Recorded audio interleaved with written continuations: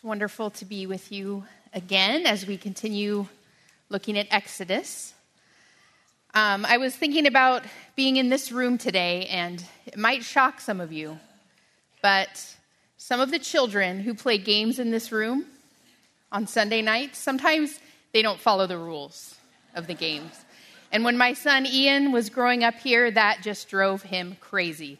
Kids that would cut corners, not do as many laps as they were supposed to, not put the beanbag down when they were supposed to, whatever it was, just drove him crazy. He was a real rule follower. He loved to follow the rules and wanted to enforce that everyone should follow the rules.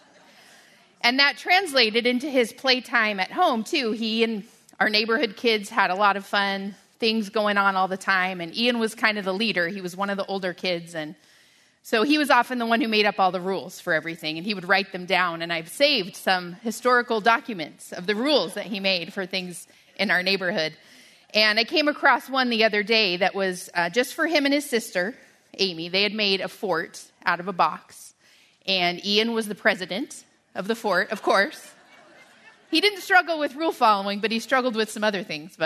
And Amy was the vice president, and so he made a list of rules. It said, rules for the vice president, Amy, listen to the president. Ian, that was the sum total of the rules. Pretty simple. Well, today we're going to be looking at God's rules for his people, the nation of Israel. And while the Exodus event is the focal point of deliverance in the Old Testament, the covenant at Sinai that we're going to study today is where we see God personally relating to the people of Israel as a nation by establishing his laws for them and continuing to bring to fulfillment the covenant that he had made with Abraham. In Hebrews 11, if you've been looking ahead at your memory verses to come, you would have noticed that Joseph, it says, by faith, when he was dying, made mention of the Exodus. This is referring back to Genesis chapter 50, verses 24 to 25, where Joseph said to his brothers, I am about to die, but God will surely take care of you and bring you up from this land to the land which he promised on oath to Abraham, Isaac, and Jacob. Then Joseph made the sons of Israel swear, saying, God will surely take care of you, and you shall carry my bones up from here. And when they left Egypt, in the Exodus, they did just that, as Exodus 13:19 told us. These promises that God had made to the patriarchs were coming to fulfillment through the events recorded for us in Exodus. The Israelites have multiplied, just as God had promised, and God is beginning to establish them as his nation in order to bring them into their own land. We've already covered in Genesis through Exodus 2,000 more years of history. And now things are going to begin to slow down dramatically because the Israelites stay camped at Sinai for only 1 year's time. But the content of the revelation given by God during that year is going to take us through the rest of the book of Exodus, the whole book of Leviticus, and Numbers chapters 1 through 10. So 1/3 of the Pentateuch covers this 1 year of time that the Israelites are camped at Mount Sinai. That's pretty remarkable. And so it's a pretty weighty portion of Scripture that we need to consider very carefully. So open with me in your Bibles to Exodus chapter 19, where we left off from last week. Exodus 19. And today we're going to cover a lot again, Exodus 19 through 31. And today we're going to consider 4 truths about God's commands that remind us of his gracious and holy name so that we will live in joyful obedience to him. 4 truths about God's commands that remind us of his gracious and holy name so that we will live in obedience to him. So the first truth that we're going to consider is from Exodus chapter 19 and going on a little bit into 20. And this is that God's commands follow our relationship to God. Or we could also say God's commands flow out of a relationship to God. Exodus 19 records for us Moses' first interaction with God at Sinai, 3 months since the Israelites left Egypt. Moses was continuing to act as God's representative. And here at Mount Sinai, we see the relationship of God to the Israelites solidified as God reveals how he would continue to relate to this people moving forward. So key verses to understanding this whole section and to understanding the Mosaic covenant are in chapter 19, verses 4 through 6. So look at those verses with me. Chapter 19, 4 through 6. God says to the Israelites through Moses, "You yourselves have seen what I did to the Egyptians and how I bore you on eagle's wings and brought you to myself. Now then, if you will indeed obey my voice and keep my covenant, then you shall be my own possession among all the peoples, for all the earth is mine, and you shall be to me a kingdom of priests and a holy nation."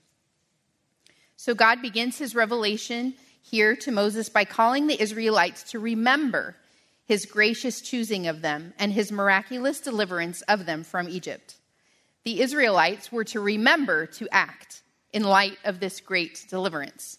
Certainly, they hadn't forgotten that God delivered them from Egypt. It was only 3 months ago. But like we talked about last week, God remembering to act, the Israelites were to remember to act upon what they knew about God's character. God is the one who had graciously saved them out of Egypt, and he is the one initiating this covenant with them, just as he initiated the covenant with Abraham. The law that's given to Moses in the following chapters carried on this covenantal relationship that God initiated with his people through Abraham. The God who made this covenant with Moses and the Israelites is the God of Abraham. And God's mission had not changed. He was continuing the process of making the Israelites his own possession, who would inherit the land, seed, and blessing. So the order of events here is important. Remember that the Israelites were first delivered out of Egypt, saved from slavery, and then God gives them his covenant. Much like the sign of circumcision came after Abraham believed God, the Mosaic covenant followed the Israelites' deliverance from Egypt. The law given at Sinai, the Mosaic law, did not bring the Israelites into relationship with God. The Israelites had already been brought into relationship with God, and their obedience now was to flow out of that relationship. Their obedience was to come from their love of God and their gratitude to him for their great deliverance. By God's choosing them, they were set apart to be a treasured people of God, a kingdom of priests, a holy nation. So a kingdom of priests, what does that mean? Well, priests, the role of a priest was to mediate between God and man, or to bridge the gap between God and man. The Hebrews were set apart for this purpose. They were intended to bring people to God, the other nations to God. They were to show God's holiness to the world, and by doing so, they were to reconcile men with God. And if they were going to do this, they needed to know how they were to live and carry out this task. As a people chosen of God and set apart by him for his purposes, it was fitting that God give them a code by which to live so that they knew how to function in this role as a kingdom of priests and a holy nation. So these laws were given to Israel after their deliverance from Egypt. Deliverance came and then the law. God chose Israel for himself, not because of anything that they had done, not because of any good deeds, but just because he wanted to. He wanted them now to know what things were pleasing to him as his people and what things were forbidden, so that they would walk in his ways and be an honorable representation of him to the world.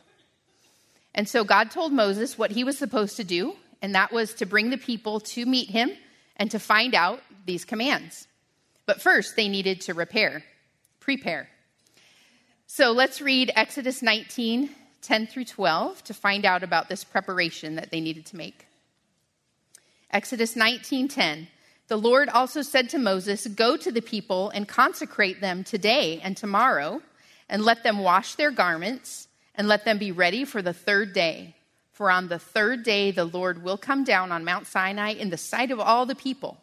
You shall set bounds for the people all around, saying, 'Beware that you do not go up on the mountain or touch the border of it. Whoever touches the mountain shall surely be put to death.'" So the preparation took 2 days. It involved purification of their bodies and garments, as well as abstinence from sexual relations. The Israelites were about to meet the God of the universe, the great I Am. And God warned them also that they couldn't go up to the mountain themselves or to touch it, or else they would die. And so boundaries were set to keep the people safe, and God gave them multiple reminders that they were not to get too close. One commentator that I read said this was no come as you are invitation by God. All the commandments, instructions, and systems that God was going to tell them were provided for them so that God's people would know how to relate to him as their God. And this was the beginning of it, this preparation time, because they had to know that to approach God required their reverence, their dedication, and their complete focus. In addition, only those specially selected by God were allowed to go all the way up the mountain into God's presence. They were to act as mediators between God and the Israelites. There was still a distinct separation between God and man, and God was the one who made the rules for how men were to approach him.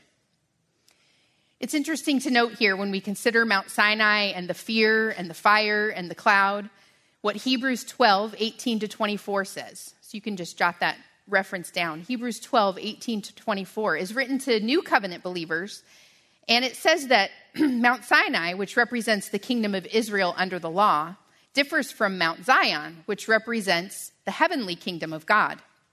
We are living in the church age, and we have not come to a mountain, a physical, literal mountain like Mount Sinai that can be touched. Hebrews 12:22-24 says that we have come to Mount Zion and to the city of the living God, the heavenly Jerusalem, and to myriads of angels, to the general assembly and church of the firstborn who are enrolled in heaven, and to God, the judge of all, and to the spirits of the righteous made perfect, and to Jesus, the mediator of a new covenant, and to the sprinkled blood, which speaks better than the blood of Abel. Of this passage, our pastor John says, no one could please God on Sinai's terms, which was perfect fulfillment of the law. Zion, however, is accessible to all who come to God through Jesus Christ. But at Sinai, Exodus 20:18-19 tells us that thunder sounded, lightning flashed, a trumpet blasted, and the earth shook. And understandably, the people trembled. But then it continued to get even more intense. Fire and smoke went up, and the trumpet blasts kept getting louder and louder. The people were prepared. They were fearing and trembling at the holy presence of God. And then God revealed his word, his commands to them. So next, we're going to consider point number 2, that commands from God encapsulate love for God and love for others. Once the Israelites were properly prepared, the first thing that God revealed to him were the 10 commandments, recorded for us in Exodus 20, beginning in verse 1. These commandments obviously are very well known, and if you grew up in my generation or earlier, you probably remember that there was a time when these commandments were displayed throughout society, even in public school classrooms. They were put forward as a code of ethics that pretty much everyone agreed was good for society. But, at least in the public school system where I grew up, they were not really explained at all in their proper setting. It's my prayer that our study today of these commands and the laws that follow will be helpful to put these words into their context and give us some food for thought about how we, as Christians in the church age, are to view them today. So as you can see in your outline, I first want to walk through the passage chronologically, and then at the end we'll come to the application of the law of Moses to the Christian life. But first, I think it's fitting that we read these 10 commandments together. So look with me at chapter 20, beginning in verse 1. So verses 1 and 2 are not a command. These are a preamble that further establishes the basis for why the Israelites should be allegiant to Yahweh. Verse 1 and 2 say, Then God spoke all these words, saying, I am the Lord your God, who brought you out of the land of Egypt, out of the house of slavery. So it was their deliverance that was to motivate their obedience to these commands. And then verse 3 contains commandment number 1. You shall have no other gods before me. Verses 4-6 are the second commandment. You shall not make for yourself an idol or any likeness of what is in heaven above or on the earth beneath or in the water under the earth. You shall not worship them or serve them. For I, the Lord your God, am a jealous God, visiting the iniquity of the fathers on the children, on the third and fourth generations of those who hate me, but showing loving kindness to thousands, to those who love me and keep my commands. Verse 7 contains the third commandment. You shall not take the name of the Lord your God in vain, for the Lord will not leave him unpunished who takes his name in vain. Commandment 4 is found in verses 8 through 11. Remember the Sabbath day to keep it holy. 6 days you shall labor and do all your work, but the seventh day is a Sabbath of the Lord your God. In it you shall not do any work, you or your son or your daughter, your male or your female servant, or your cattle, or your sojourner who stays with you. For in 6 days the Lord made the heavens and the earth, the sea and all that is in them, and rested on the seventh day. Therefore the Lord blessed the Sabbath day and made it holy. Commandment 5 through 10 come in pretty rapid succession then in verses 12 through 17. Honor your father and your mother, that your days may be prolonged in the land which the Lord your God gives you. You shall not murder, you shall not commit adultery, you shall not steal, you shall not bear false witness against your neighbor. You shall not covet your neighbor's house, you shall not covet your neighbor's wife, or his male servant, or his female servant, or his ox, or his donkey, or anything that belongs to your neighbor. These 10 laws, or 10 words as they are called in the Hebrew, are the beginning and the core of God's revelation to Moses at Sinai. They are a broad, all-encompassing summary of God's requirements for his people. These commandments were spoken directly by God to the people of Israel. Look with me at chapter 20, verse 19. Chapter 20, verse 19 says, Then they said to Moses, Speak to us yourself and we will listen, but let not God speak to us or we will die. And then look down at verse 22. Then the Lord said to Moses, Thus you shall say to the sons of Israel, You yourselves have seen that I have spoken to you from heaven. The rest of the law is given to Moses, and then he relays it to the people. But these 10 commandments were directly revealed by God to the Israelites. These commands were also very clear and easy to understand. They were weighty, though they are not very complex. Through these commands, God reveals his nature in clear, moral terms and precisely lays out the requirements that he expected of his people for them to follow.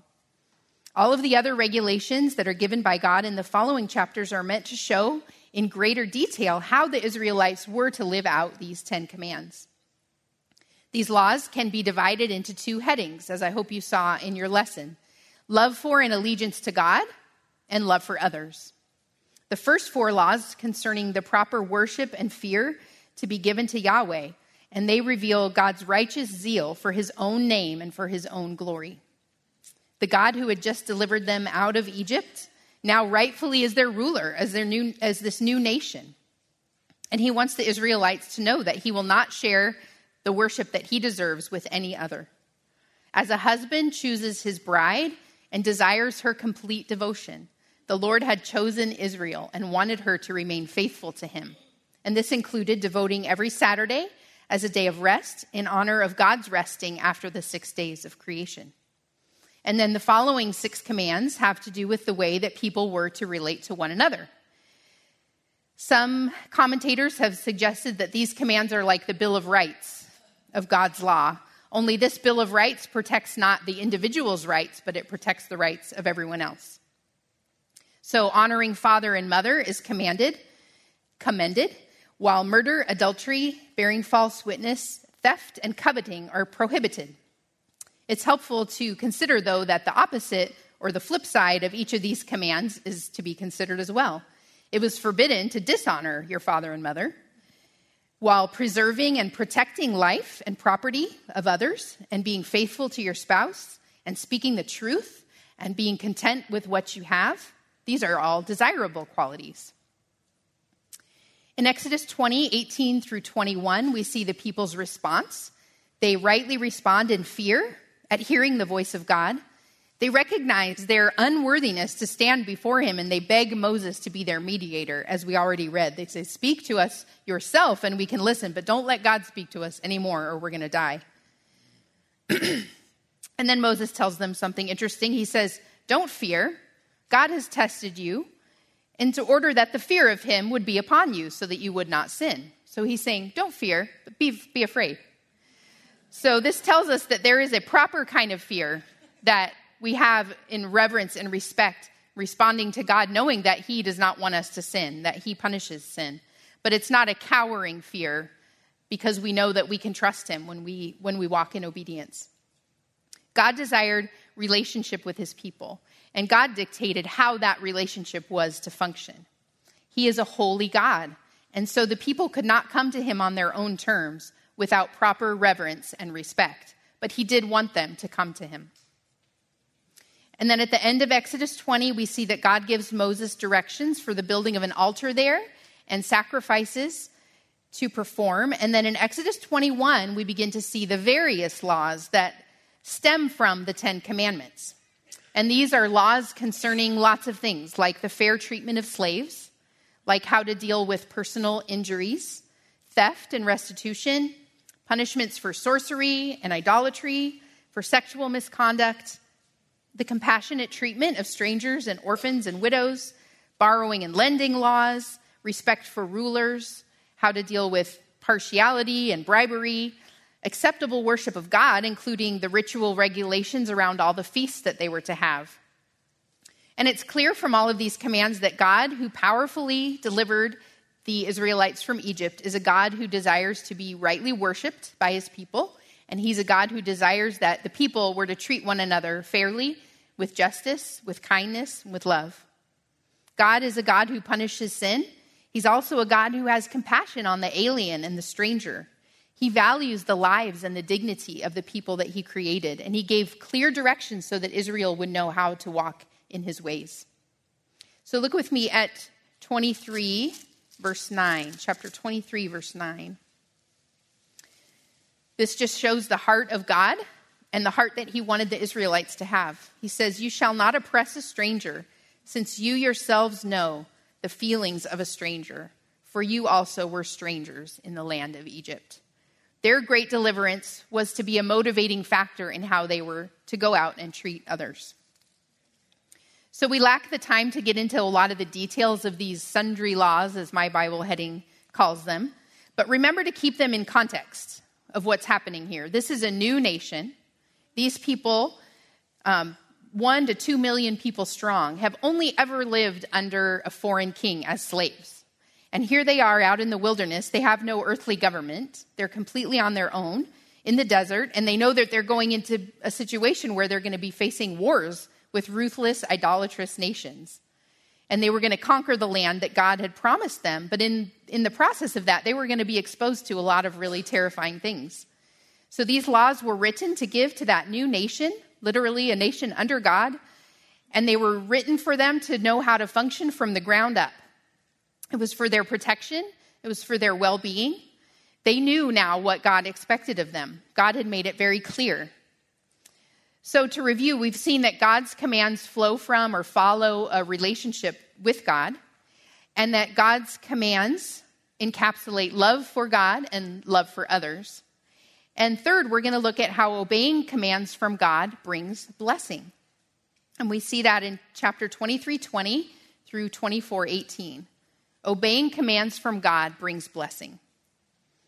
In this section, God gives instructions about the journey to the promised land. The Israelites were to obey the angel who was going to go before them to guard them as they conquered the people of the land. And here God warns the people again about worshiping idols, worshiping other gods. He warns them about making covenants with other nations because he knows that those associations would lead them into sin and idolatry. God knew, and we will see this going forward throughout the Pentateuch, that the greatest enemy the Israelites were going to face was not the enemies of the land. The greatest enemy they would face was themselves and their own hard hearts. Just as they were reluctant to trust Moses as their deliverer in Exodus 5 and 6, just as they willfully violated the command not to gather manna on the Sabbath day in Exodus 16, just as they complained and grumbled on their way to Mount Sinai, the Israelites would continue to forget God and all he had done for them, even while Moses was up on the mountain receiving the law. But beginning in Exodus 23, verse 25, God restates the blessings that would come if they were faithful to serve and follow him. Verses 25 and 26 of chapter 23 read, "But you shall serve the Lord your God, and he will bless your bread and your water. And I will remove sickness from your midst. There shall be no one miscarrying or barren in your land. I will fulfill the number of your days." And then the following verses also say that God would completely rout their enemies and would deliver the land into their control little by little so that they would have time to take possession of it properly and safely to their best advantage. God also set broad boundaries for the land that they were to conquer. God's plans for them were made in perfect wisdom. But again, his promises to them were conditional. It rested with the people whether they would follow God's instructions and inherit this good land and the rich blessings it held, or fail to trust and obey the Lord and forfeit it. In Exodus 24, we read that Moses delivered all the words of the Lord to the people, and the Israelites do not hesitate. They confirm that they will keep it. So 24, verse 3 says, "Then Moses came and recounted to the people all the words of the Lord and all the ordinances, and all the people answered with one voice and said, 'All the words which the Lord has spoken, we will do.'" Worship and offerings were given, and the book of the covenant, which is all of the law up to this point, is read with the people reaffirming, "All the Lord has told us, we will do." Now, we can tend to be critical. You guys kind of laughed when I read that because we know going forward what happens with the Israelites, but this was the right response. This is exactly what they should have said. "All that the Lord has said to us, we will do." Exodus 24:8 then says that Moses took the blood and sprinkled it on the people and said, "Behold, the blood of the covenant, which the Lord has made with you in accordance with all these words." So the sprinkling of the blood of the covenant, showed that this covenant between God and the Israelites was now ratified. It was signed, sealed, and delivered. This harkens back to Genesis 15 when God made covenant with Abraham. Remember, and he had him cut the animals in two, and then Abraham had to walk between them. This was also a ritual involving blood. And looking forward, we also see a covenant by blood is made. And this makes us think of the Passover feast before the crucifixion. When Jesus was with his disciples in Luke 22:20, he says that the wine he gave them represents the new covenant of his blood. The new covenant of his blood. The new covenant in Christ was sealed with the blood of the spotless Lamb of God who had come to take away the sins of the world. And we are united with him when we believe in his death and resurrection on our behalf. So the Mosaic covenant is ratified here in Exodus 24. But God's revelation to Moses is not finished yet. Moses goes back up to the mountain, this time with Joshua, and God's glory covers the mountain, and the Israelites, it says, saw it like a consuming fire. Moses entered into that cloud, and he stayed there for 40 days and 40 nights while God gave additional instructions about how they were to construct the tabernacle, and also where he inscribed the law with his own hand onto stone tablets. So Moses' brother Aaron and Hur were left in charge of the Israelites, and Cammie's going to tell us how that turns out next week. But for now, we're going to consider that God's commands from God, also describe proper worship. So this is the fourth point. Commands from God describe proper worship. And we see this from Exodus 25 to the end of chapter 31. So while on the mountain this time, as I said, God gave Moses the plans for the tabernacle, also called the sanctuary or the dwelling place of God. Maintaining their relationship with God required a system to deal with the sins of the people when they went against God's law. For, you can see here, it was assumed from the very beginning that they would violate God's law. They would not be able to keep the law of God perfectly. So God made a provision for them. All of the rituals and symbols concerning their approach to God were meant to give the Israelites an awareness that while God was holy and demanded a penalty for sin, he also wanted to be present with them.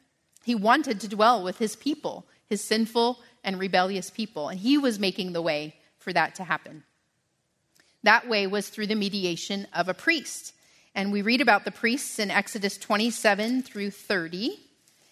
Through the priests, the people could draw near to God. Thus, the tabernacle and the priestly service actually represented hope for these sinners that a relationship with God was still possible.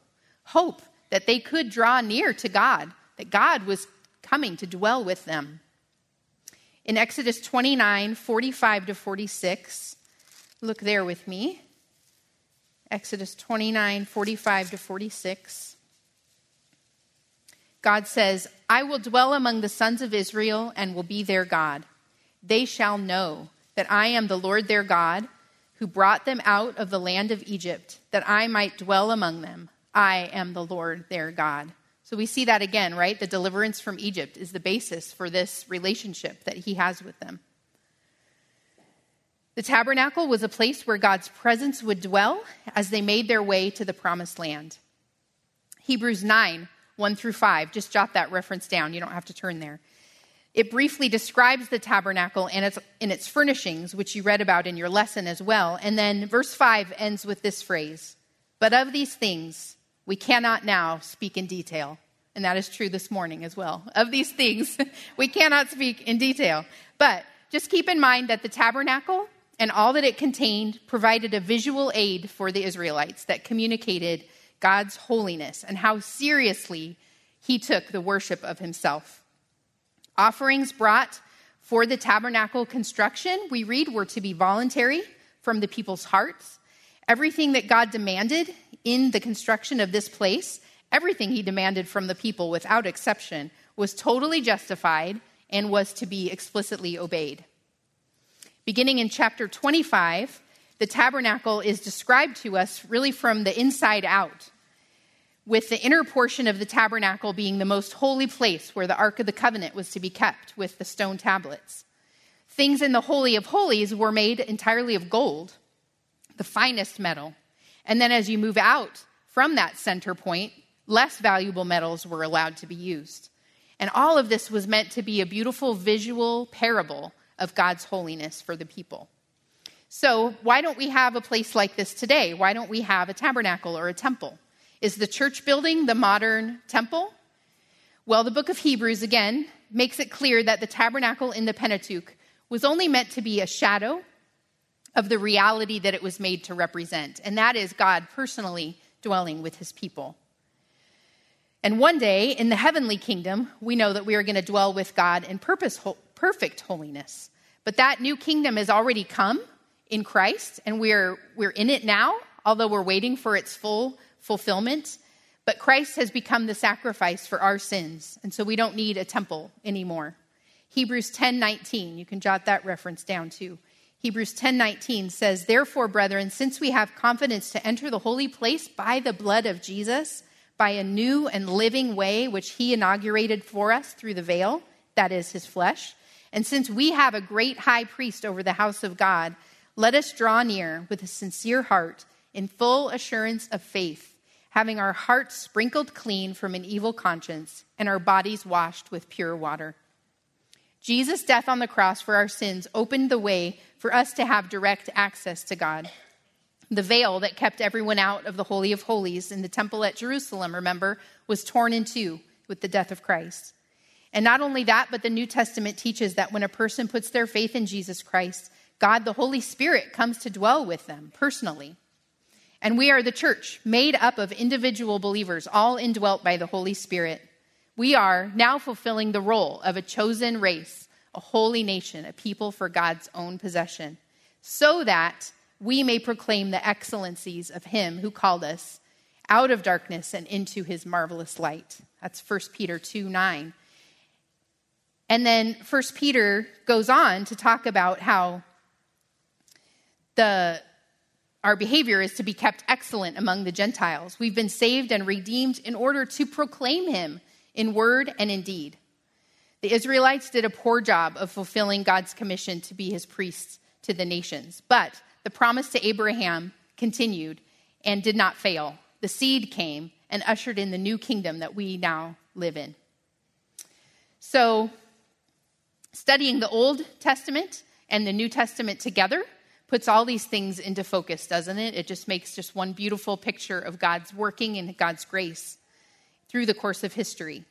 So now I just want to take a little bit of time, because if you're like me, you've got some confusion about what we're supposed to do with the law. in the church age. And so I wanted to make sure that we look at what the Bible says about Christians and the law of Moses. So first of all, it's important to remember that some things have changed since God gave the law to Moses at Sinai. First of all is that Christ came, and he said that he came to fulfill the law. We read that in Matthew 5:17. Christ came to fulfill the law. Romans 10:4 tells us that Christ is the end of the law for righteousness to everyone who believes. Romans 10:6 then says that our righteousness is based on faith, not on our ability to keep the law. As followers of Jesus Christ living in the church age, we are not under the law of Moses. We never have been. In other words, the law of Moses does not have any jurisdiction over us. We've already considered that the need for the temple worship or the tabernacle worship has ceased. And combined with that, we know that the sacrificial system is also done away. It's no more. Hebrews 9:10 tells us that Christ came to put away sin once and for all by the sacrifice of himself.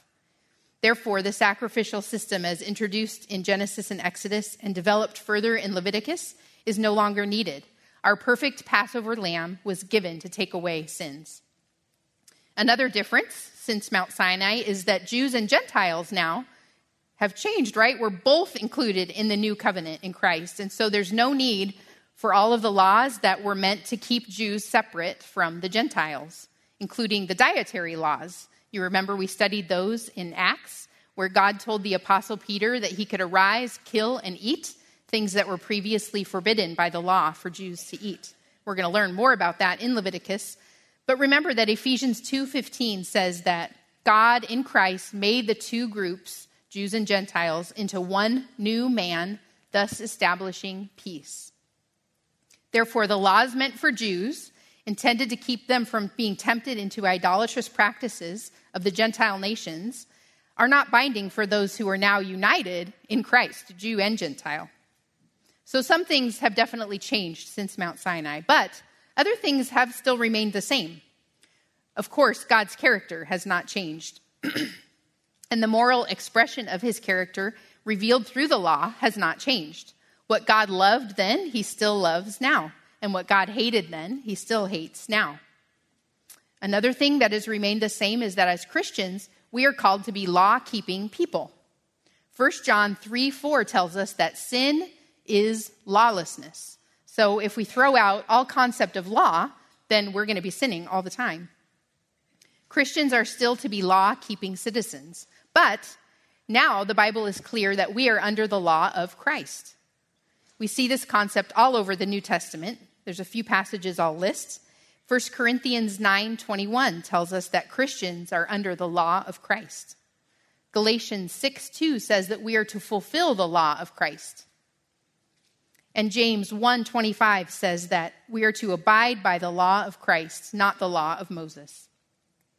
In Matthew, at the Great Commission, Matthew 28:19, when the apostles were being sent out, Jesus told them, "Go and make disciples of all the nations, baptizing them in the name of the Father and the Son and the Holy Spirit." And then verse 20 says, "Teaching them to observe all that I commanded you." Notice Jesus doesn't say, teach them to observe the law of Moses. He says, teach them to observe all that I commanded you. Well, what did Jesus command? Where do we find the commandments of Christ? Well, of course, all of the commands that Jesus gave in the Gospels certainly apply. But in addition to that, the rest of New Testament Scripture, which is inspired by the Holy Spirit of Jesus Christ, the whole New Testament is the law of Christ. Matters that you read about in the law of Moses that we'll see in weeks ahead that are not repeated in the New Testament were laws that applied specifically to the nation of Israel, but do not apply to us today. How you sow your fields, for example, or the combination of fabrics that make up your clothing, or the keeping of a Saturday Sabbath rest, along with all of the other festivals prescribed in the law. These things are not commanded anywhere in the New Testament. Other things are clearly addressed in the New Testament and are to still be obeyed, such as 9 of the 10 commandments, excluding that Sabbath rest, and also the forbidding of sexual sins. These things are included in the New Testament. And what the teaching of the New Testament forbids or condemns, we are to avoid.